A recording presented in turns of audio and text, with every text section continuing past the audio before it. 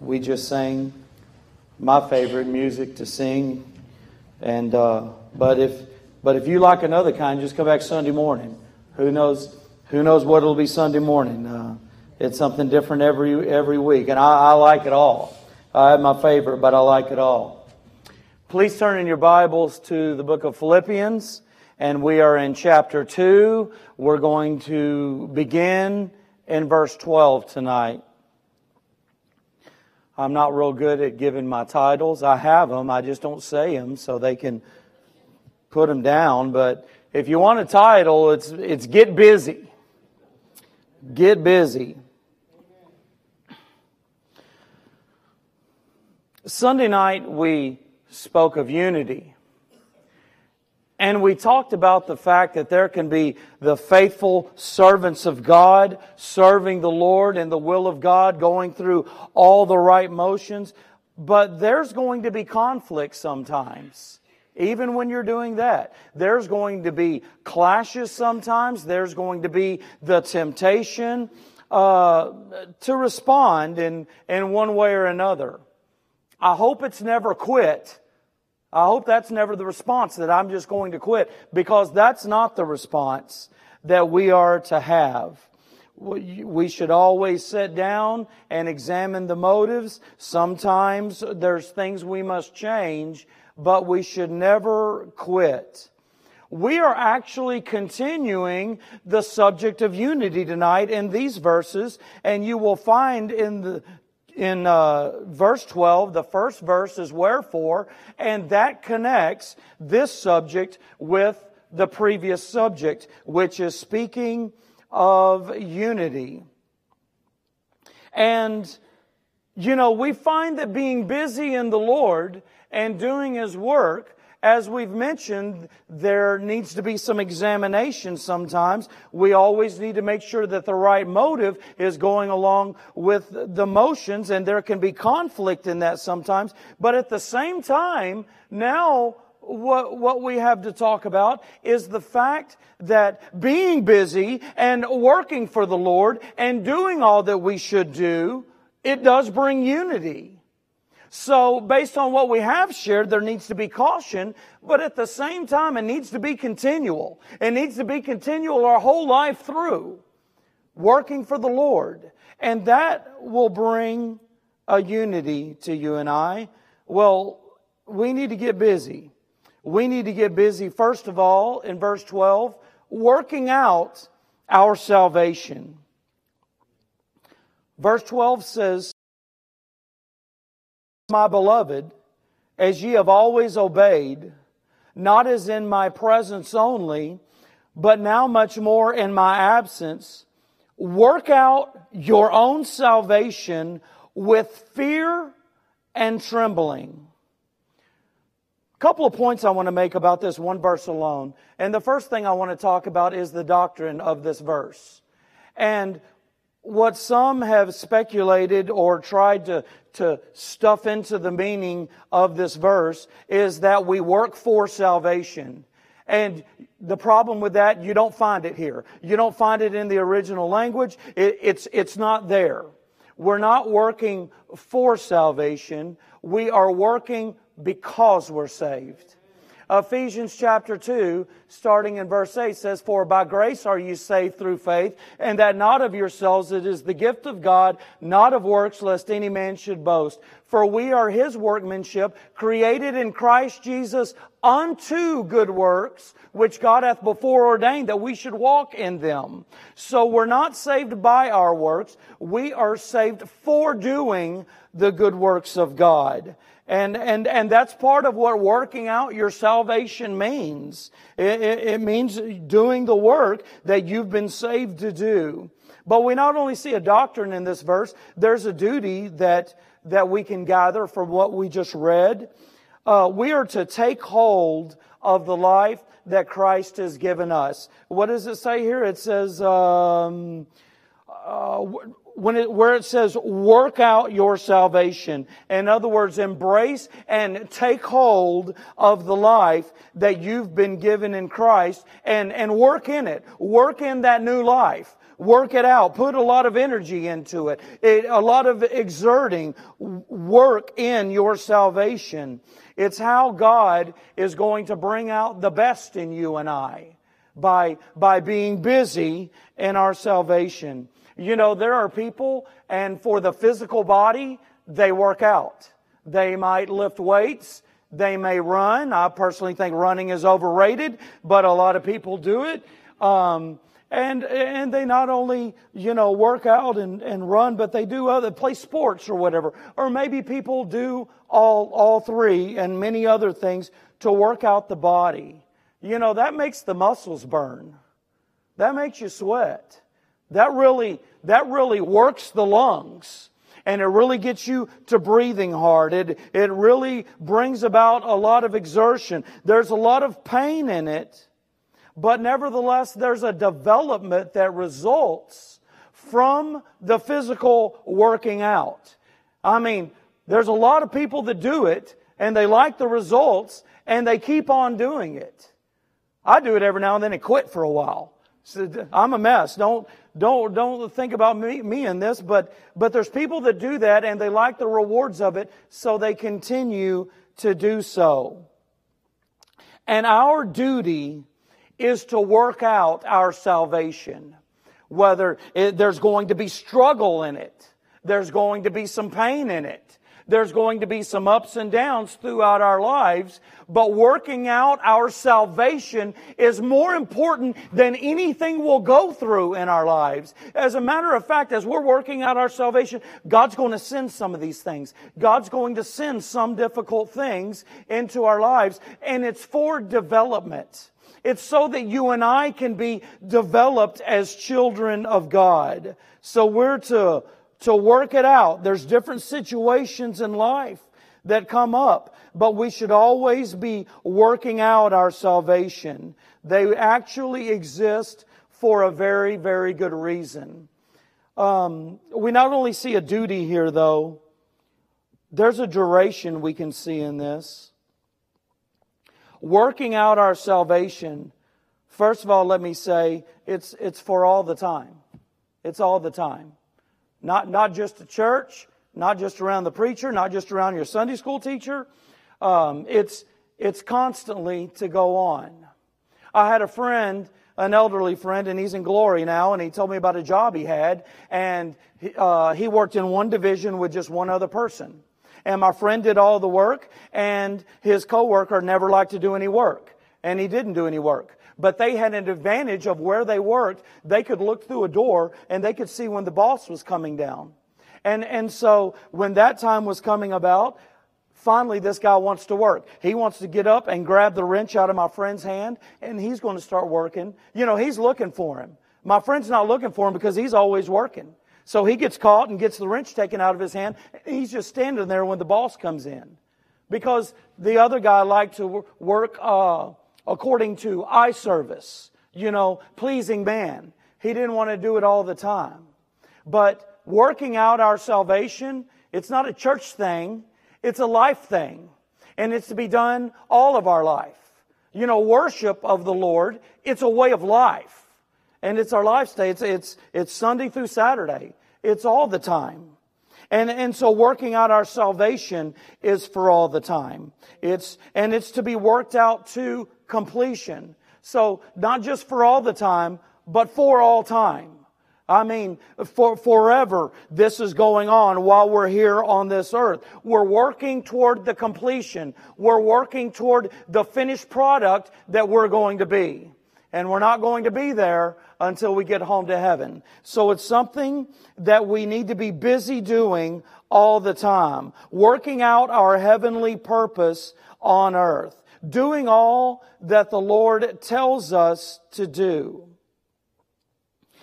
Whether it's at home, whether it's at church, whether it's on the job, when we're alone, when we're tempted to sin, when we're going through temptations and trials.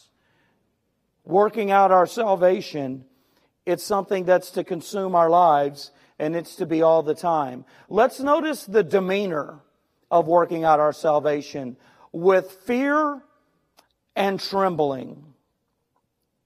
It's really good to get to know our Father and the character of our Father and not being scared of Him.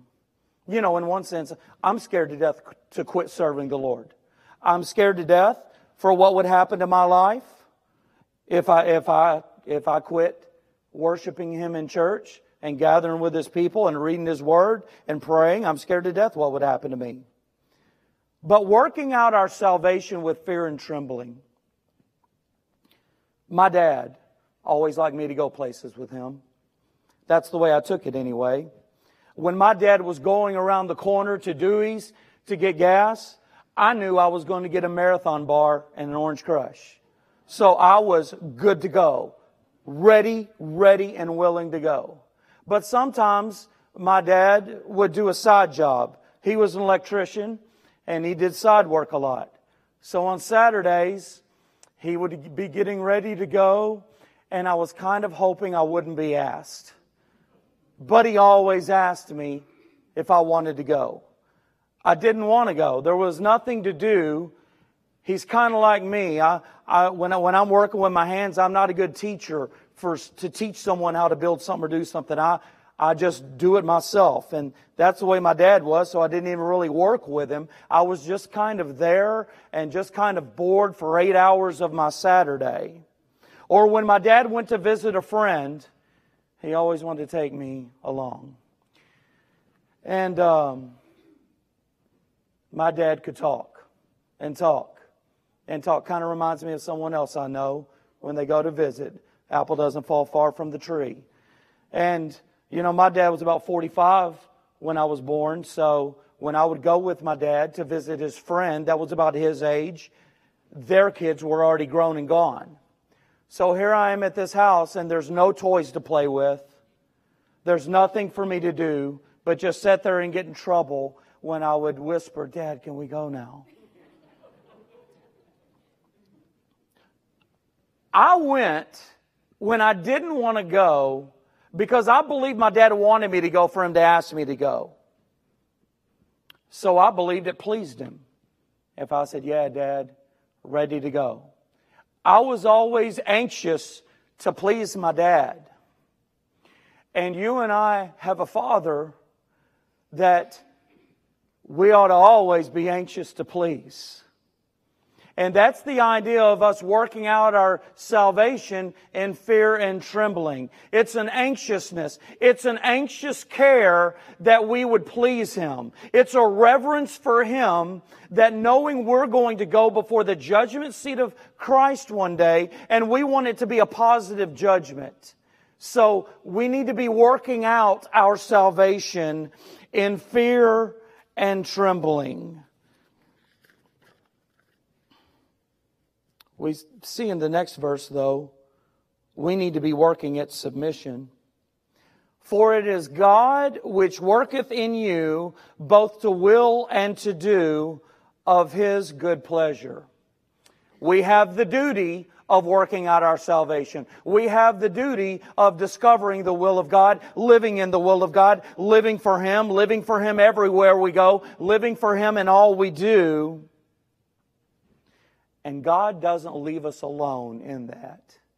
He is with us, and God helps us to work out our salvation. God is working in us so we can work out our salvation. He doesn't leave us alone in this task that is too much for us. But it's something that He is doing. He is forever working within you and I, giving us direction, giving us desire, helping us to have diligence. He's developing us in all that we go through so that we can work out our salvation. He's here as a great help, and He enables us to do what we can't do. He enables us to do, if we're going to be honest, what we don't want to do sometimes. Think of Jonah. God had a will for Jonah, and it had to do with the Ninevites. And we don't know this, but my little 2 cents, I'm thinking that Jonah had a problem with the Ninevites. I'm thinking they had some history down through the years, and he didn't want to have much to do with Nineveh. He headed out to Tarshish. Tarshish doesn't sound anything like Nineveh. He was told the plan was go to Nineveh. He starts going to Tarshish. Long story short, he finds himself in the belly of a fish. You can make good decisions when you've been put in the belly of a fish. And he finally does. And look, and the greatest revival that could ever broke out among Nineveh, and they repented. And God was working in Jonah to make it happen. God was shaping him. God was developing him, and all he had to be doing in order to do God's will. He does the same for you and I. We mess up and we miss out whenever we want to do what self wants to do instead of what our Savior wants to do. Oh, the blessings of God that we would miss out on if we didn't work out our salvation. By Him who works in us and through us, He gives us desire, He gives us delight in it, He gives us diligence in it. May our worldly activity never dominate the determination of God in our lives. Let's work at submission. Submission to Him has Him working in us to work out our salvation. We need to work at silence also. Verse 14. Do all things without murmurings or disputings. You know, if we would more clearly connect the problems that we can experience with what caused the birth of those problems, a lot of times it would come from the words that we say. It might just be flippant. We might not be really thinking about what we're saying. But the birth of a lot of problems comes out of the mouth and comes from what we say by way of murmuring, by way of arguments, by way of debate, by way of disputing. We would argue less about things, or we would engage less about things if we realized the problems that are caused as a result. Remember that there are a lot of things that are covered in this letter to Philippi, and one of them that takes up a whole lot of what is said is the dispute between two members in this church of Philippi. They are wanting to be served rather than served. They are in debate among one another, and it's something that could eventually split the church. So Paul is directly and indirectly throughout this letter pointing out and helping this problem of too many words and not enough silence. You know, there are definitely times when something needs to be said. There are times when someone can say something to someone else in love, and it really takes care of it a whole lot easier than if it gets worse and God deals with it. So there are definitely times that something needs to be said. But look, not all the time. Not all the time. And more times than not, nothing should be said than something being said. We make light of our God, who is the God of this church, who is the God of all His true churches, the God of all of His people. We make light of the thought of taking things to prayer to Him, knowing it's His people and His church, and He will react and respond to that. Thinking about people in Christianity, so many would say, well, this has got to be done, and that's got to be done, and this has to be said. When we need to realize the power of prayer and knowing that God is moving upon those prayers, and knowing that, and just expecting God to change the situation. Silence They say at the movies, silence is golden. And sometimes it is for you and I. May we never underestimate God's involvement in His action in His church and the lives of His people. The murmuring children of Israel. You know, they suffered a lot of things that they were never intended to suffer. But it was because of their words. It was because of their murmuring. And so they brought a lot of difficulty upon themselves that God never would have. Vocal negativity never works out our salvation. Let me say that again. Vocal negativity never works out our salvation, but it works bondage in. It works us into bondage whenever there's so much vocal negativity. Solomon says there's a time to keep silence and there's a time to speak. We need to work out our salvation. We need to work at submissiveness. We need to work at silence. And then that's going to have us work at shining. Look at verse 15 with me, please. That ye may be blameless and harmless, the sons of God without rebuke, in the midst of a crooked and perverse nation, among whom ye shine as lights in the world. So many things to talk about in this verse. But our focus should never be primarily on the crookedness of this world, the crookedness of this city, the crookedness of our surroundings. Our focus must be more so on the straightness of the conduct of our life in this crooked world. That's the chance to help it. Our idle words aren't going to help.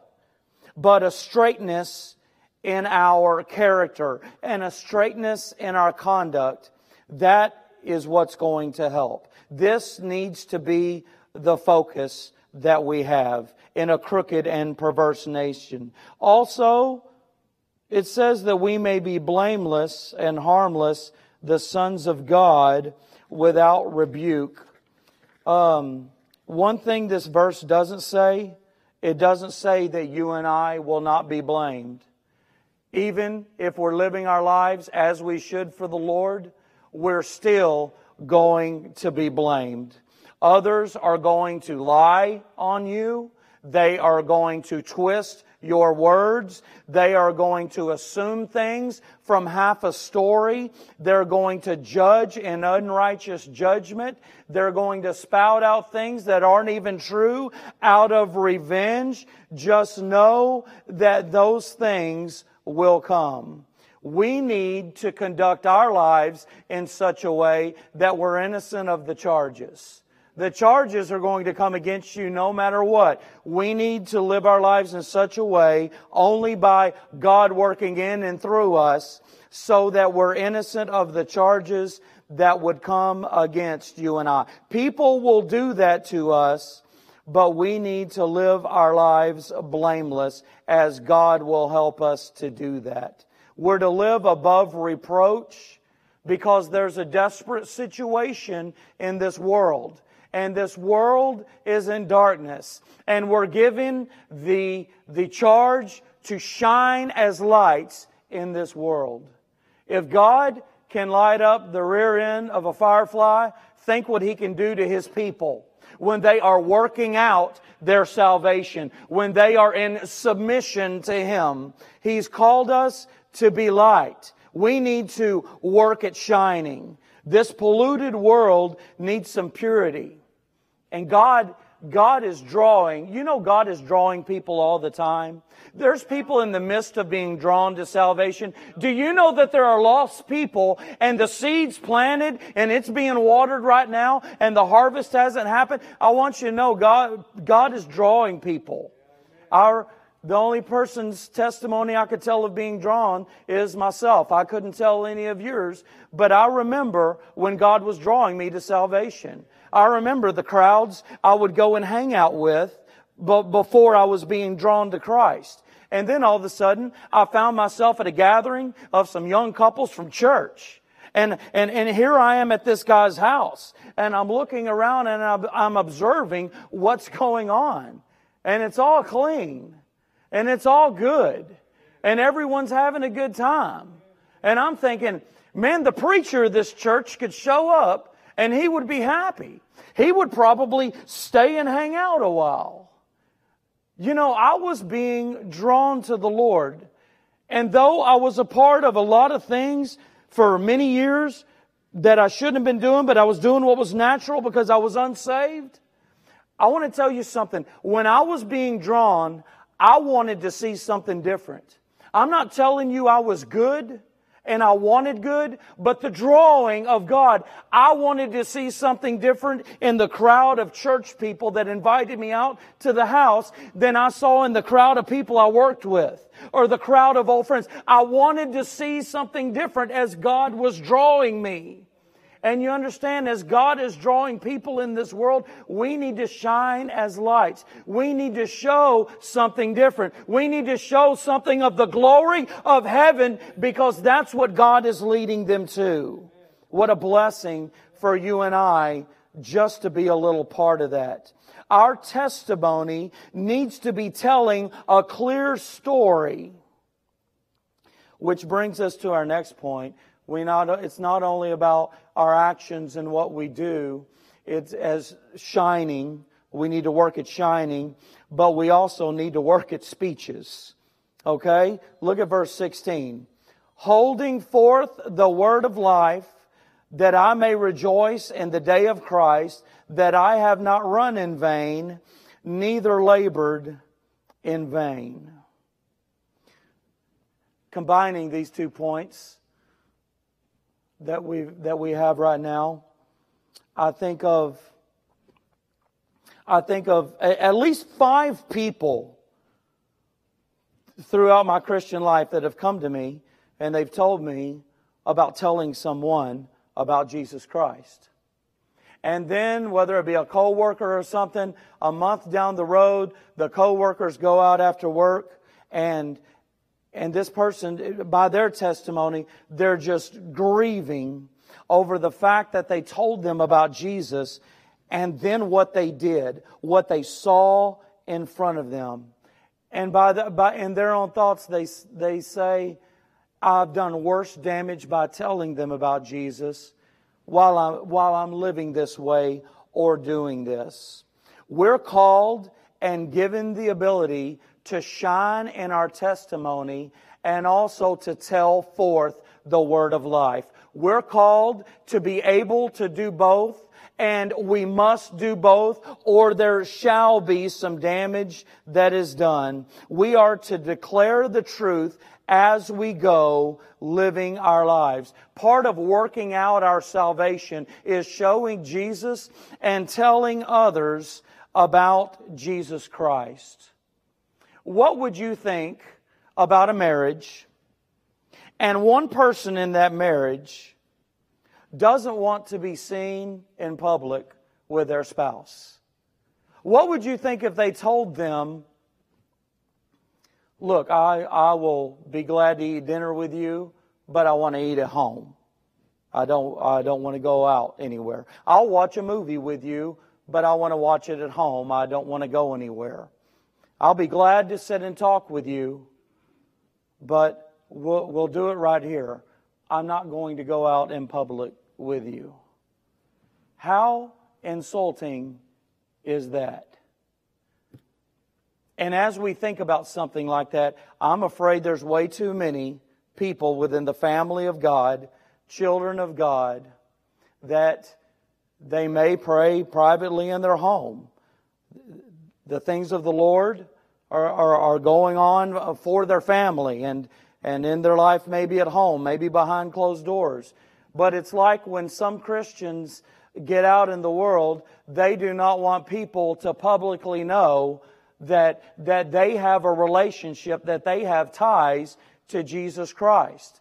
I mean, the witness is weak today, and it just seems as though that's the case. Look, if we have worked with someone or gone to school with someone for 10 or 15 years and they have no idea we're a Christian, then there's some aggressiveness that you and I need to take. We need to be working out our salvation. We need to be telling forth the word of life that has been given to you and I that will be their only hope. There's nothing at all wrong in the midst of a conversation whenever people are speaking of views and they're speaking of their ideas of what's okay and moral in life, or they're speaking of what they believe God is and it's opposite of what God has told us. There's nothing at all wrong, and we should speak up in love and teach and be glad to tell them what the Bible says and what Christianity believes. We need to do that. That is their only hope. This is a world of darkness, and we're called to shine forth as lights. And we need to work at speeches. We must go and we must tell the word of life. My daughter used to go to school with a girl, and just a few years ago, and she just recently heard that this girl was at home with her baby. This girl and her mom, they were at home with the baby, and the baby stopped breathing. And the mom and the grandma did not know CPR. So the grandma just, out of desperation, runs out of the house and starts yelling, and help, help, help. A man was walking or jogging down the road.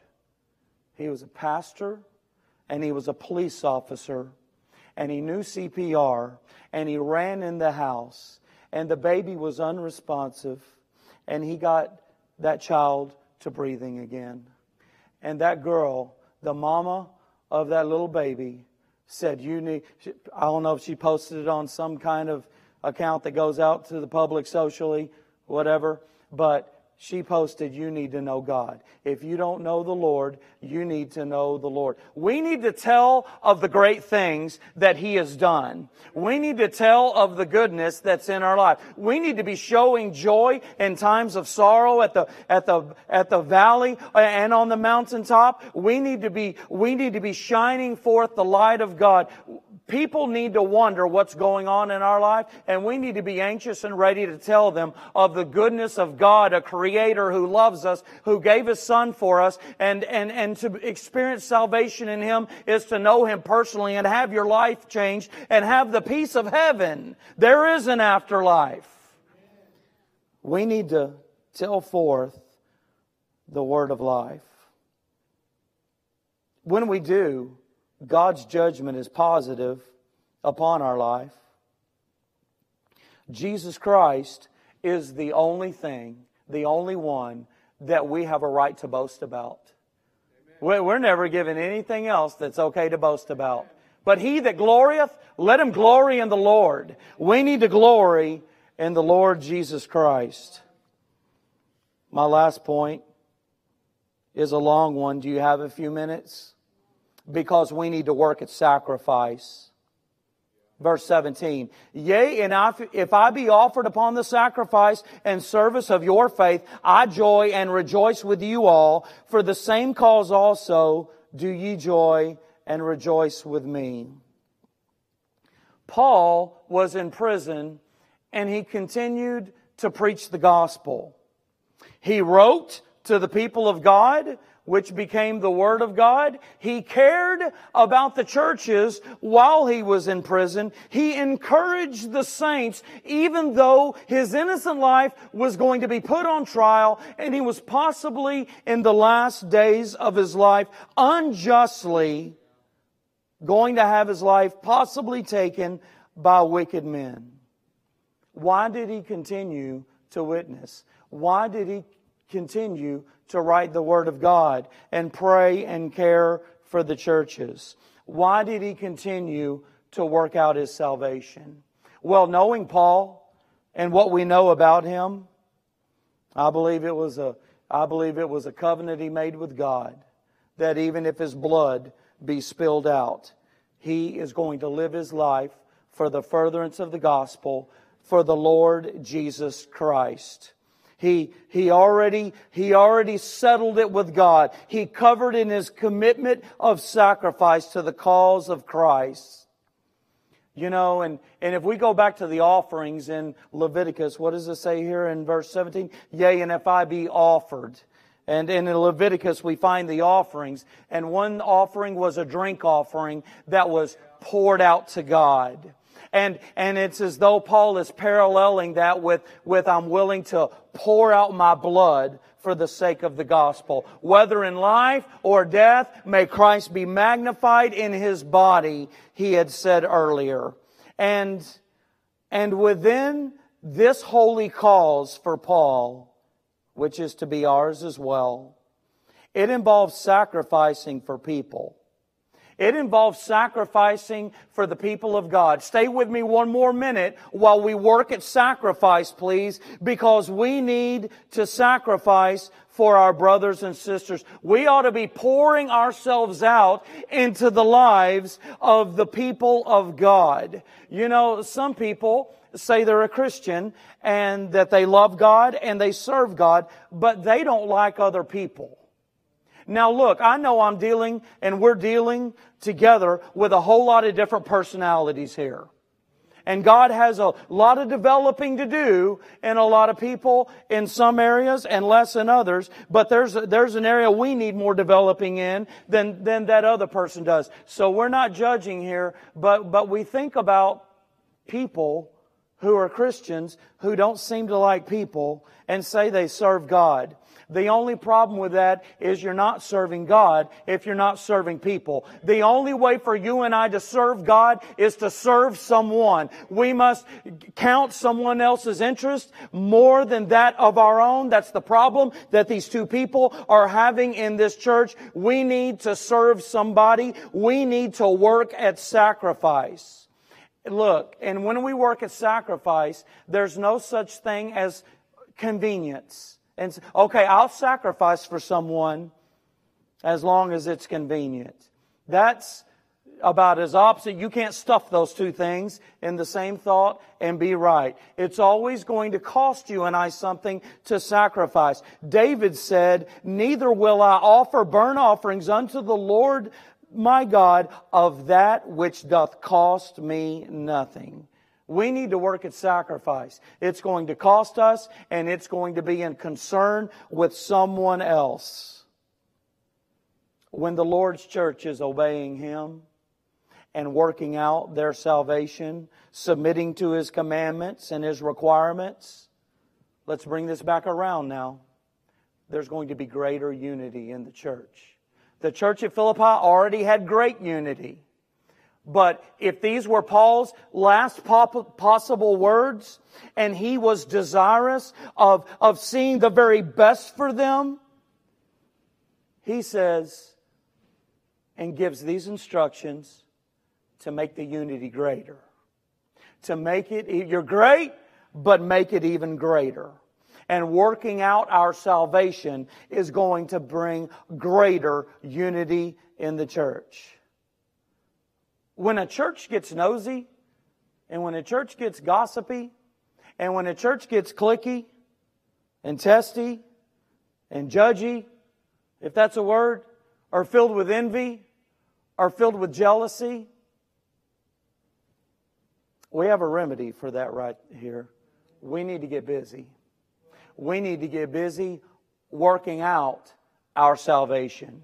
Because those things will not be involved in working out our salvation. And those things do not create unity. Those things are not neglected as unity goes on. They hurt unity.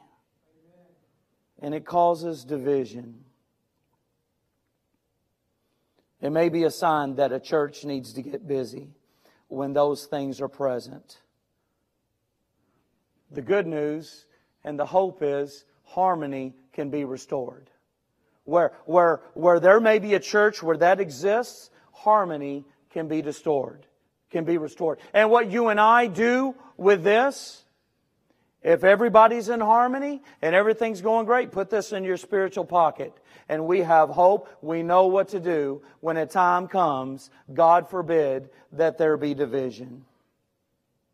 I'm going to ask you to help me to close this, since I'm not doing it myself. There's a song that Brother Tim led us in at church camp last summer, and he has led us in it a few times through this year. And I want to read the words, and I know those of you that went to camp and others will know it. But the song is "Bind Us Together, Lord." And I'm going to say the words, and then after I finish, I want you to please sing them with me, and we'll close our Bible study that way. The words are, "Bind us together, Lord. Bind us together with cords that cannot be broken. Bind us together, Lord. Bind us together, Lord. Bind us together in love. There is only one God. There is only one King. There is only one body. That is why we sing." Will y'all do that with?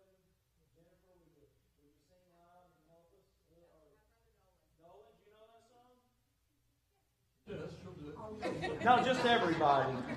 Right now. You ready? Bind us together, Lord. Bind us together with cords that cannot be broken. Bind us together, Lord. Bind us together, Lord. Bind us together in love. There is only one God. There is only one God. There is only one King. There is only one body. That is why we sing. Amen. We're getting to know here how to be bound together. How a church is to be, the harmony, the unity, the importance of it, that we would have our minds on it, that we would go home this week having our minds on unity in the church. These are our brothers and sisters in Christ. There is one God. We have one God. We have one King. There is one body. This is why we sing. Bind us together, Lord. Corey Gerard, close us in the word of prayer now, please, sir. Father in heaven, we ask that you help us to take heed to your word and lay upon our hearts. Father, I ask that you help to make us better workmen. And Father, to realize that sacrificing for others is going to take a little skin off of our hide. And Lord, I pray that you help bind us together through your Spirit in one body.